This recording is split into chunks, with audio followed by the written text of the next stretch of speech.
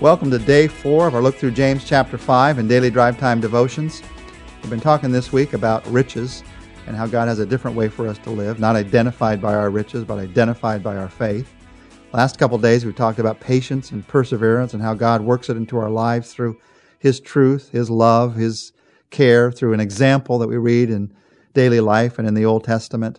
And today, as we turn towards the end of the book of James, we're going to be talking the next 2 days about prayer.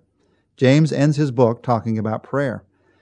In James chapter 5, verses 13 to 16, he talks about prayer for those who are in trouble, prayer for those who are sick.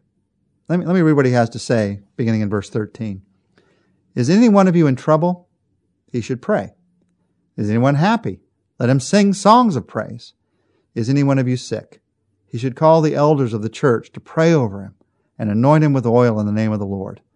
And the prayer offered in faith will make the sick person well, and the Lord will raise him up. If he sinned, he will be forgiven. Therefore, confess your sins to each other and pray for each other so that you may be healed. James talks about prayer in several areas of life. First, he talks about if you're in trouble, something's going bad in your life, feel no hesitation at all to talk to God. You should talk to God all the time.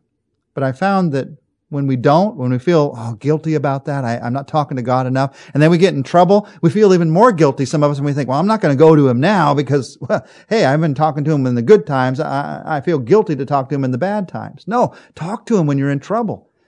I found you're not going to talk to God in the good times unless you talk to Him in the bad times. In fact, oftentimes our prayer life grows in the bad times. You want to become a person of daily prayer? Start by talking to Him when you have a need. Anybody in trouble? Pray right now. In your mind right now, talk to God about it. Now James goes on and he says, is anybody happy? Let them pray too. Let them sing songs of praise. Express that to God as well. Tell Him when there's joy in your life. In fact, if something great has happened in your life today or recently, right now, say, God, I am so grateful. You may have told Him already, but tell Him again. And then in verse 14, he begins to talk about anyone who's sick. Is any one of you sick? He should call the elders of the church to pray over him and anoint him with oil in the name of the Lord, and the prayer offered in faith will make the sick person well, and the Lord will raise him up. Now, what is this about? There's a lot of questions in these verses that people have. First, it says, if somebody's sick, they should call the elders of the church to pray over him. That says, if I'm the one who's sick, I don't wait for somebody to come and pray for me, hope that they know about it. No, I tell them, I'm sick. I need somebody to pray for me. I've known of people that they had a need in their life or a sickness in their life, and no one came and prayed for them, but they never asked anyone to come and pray for them. And they felt like, well, nobody cares about me. Well, the Bible here says you need to have the faith to call people to come and pray for you. Call the elders of the church, it says here. Who is that? Is that like the old guys, the people 80 years of age and older? No, the term elders in the New Testament is used interchangeably with the term pastor. Call the leaders of the church, the spiritual leaders of the church, to pray over them and anoint them with oil in the name of the Lord. We do this all the time at Saddleback Church. You may not know about it because you've never seen it happen if you happen to be a part of our church, but we do it all the time. If somebody is sick, they'll call up the church office and they'll say, I want somebody to pray for me. We'll go to their house sometimes. Oftentimes people want to come to the church office. They'll come in. We'll get a group of spiritual leaders in the church around that person, and we'll pray for them. And we'll actually do exactly what the Bible says here. Anoint them with oil in the name of the Lord. We have some olive oil in a little jar. We'll put it on our finger. We'll put it on their forehead, and we'll pray for them. Does anointing the person with oil in the name of the Lord have some special power of healing? Does somehow that make God do something He wasn't going to do in the first place? Of course not. The idea of oil here is a sign of our fellowship together in God's Spirit. There's no special power in the oil, but there is a symbol, there's a picture in it that we're one in the body of Christ, and we're praying for each other in the body of Christ. In that day, people would often be anointed with oil as a medical procedure to bring soothing. And anointing them with oil in the name of the Lord here is a fellowship expression to bring an encouragement to the heart of the person who is sick. And then the Bible says the prayer offered in faith will make the sick person well. Now, what does that mean? It's tempting to read here that God will heal anyone who just does exactly what this says. If they'll just do this, then they'll automatically be healed. But I'll never forget a man who wrote me once who'd prayed for a sick pastor who eventually died. Their pastor died. And he wrote at the end about his church, I guess we just didn't have enough faith. That breaks my heart to read a sentence like that. Does God have some kind of a faith scale that He measures us by? And if I don't measure quite up to that amount of faith, when somebody is sick, they're going to die. But if I can measure up to it, then they won't. Of course not. That makes no biblical sense, does it? Jesus said you just have to have a mustard seed of faith. That's all you have to have. And you know God's compassion for that person. When somebody is sick, our desire is to seek God's help. And that is a natural desire, but it's also a biblical desire and a right desire. And I should offer a prayer in faith. And the Bible says often that prayer in faith will make the sick person well and will raise that person up.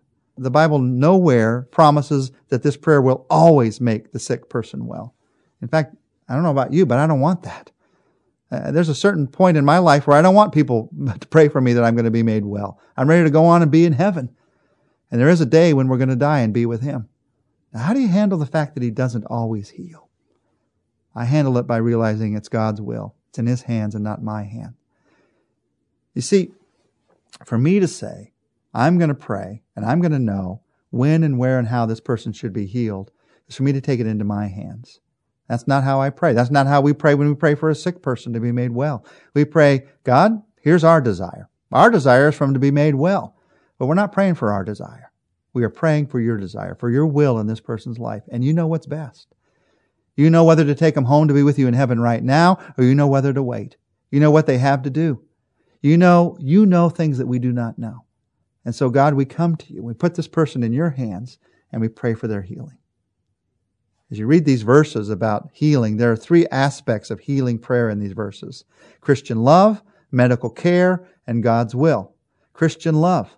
The sick person is to take the initiative and call. That's a good thing to do. But then the expression of Christian love is to come. The elders of the church pray over him. You don't go through a sickness alone. You go through it together in God's family. You don't hide it from other people. You don't hide your weakness and your sickness from others. No, you go through it together.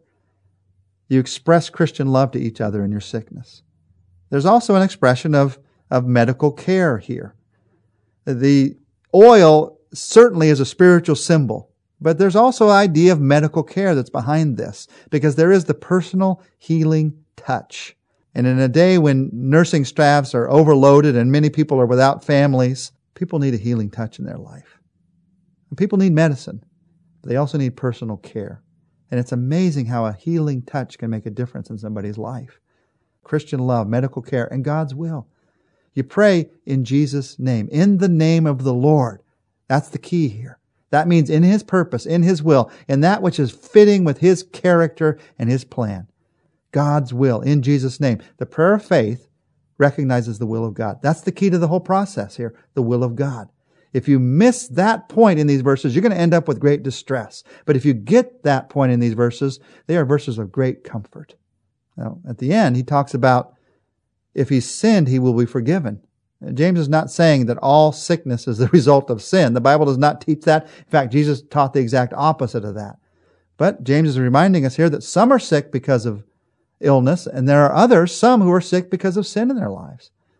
When it's a human physical weakness, the match is to request prayer for that person, to pray for them that they'll be healed. When the reason for the sickness is some sin in a person's life, then confession is what needs to happen. Telling God earnestly that you're sorry. Now, how do I know? How do I know if it's a sin? Should I feel guilty every time I have a cold, every time I have a sneeze, and wonder, is there some great sin in my life? How do I know?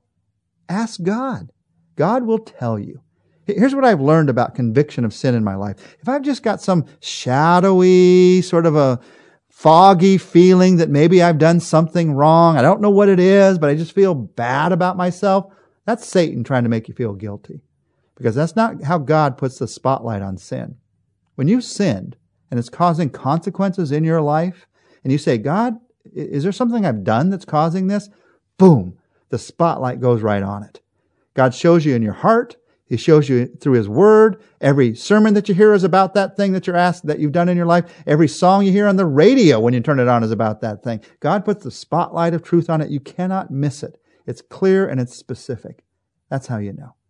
If it's not clear and specific, then it's Satan trying to make you feel guilty. If it is clear and specific, what do? You confess your sins.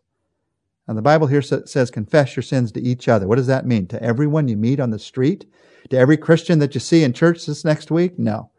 You confess your sins to one trusted person, to 2 or 3 trusted people.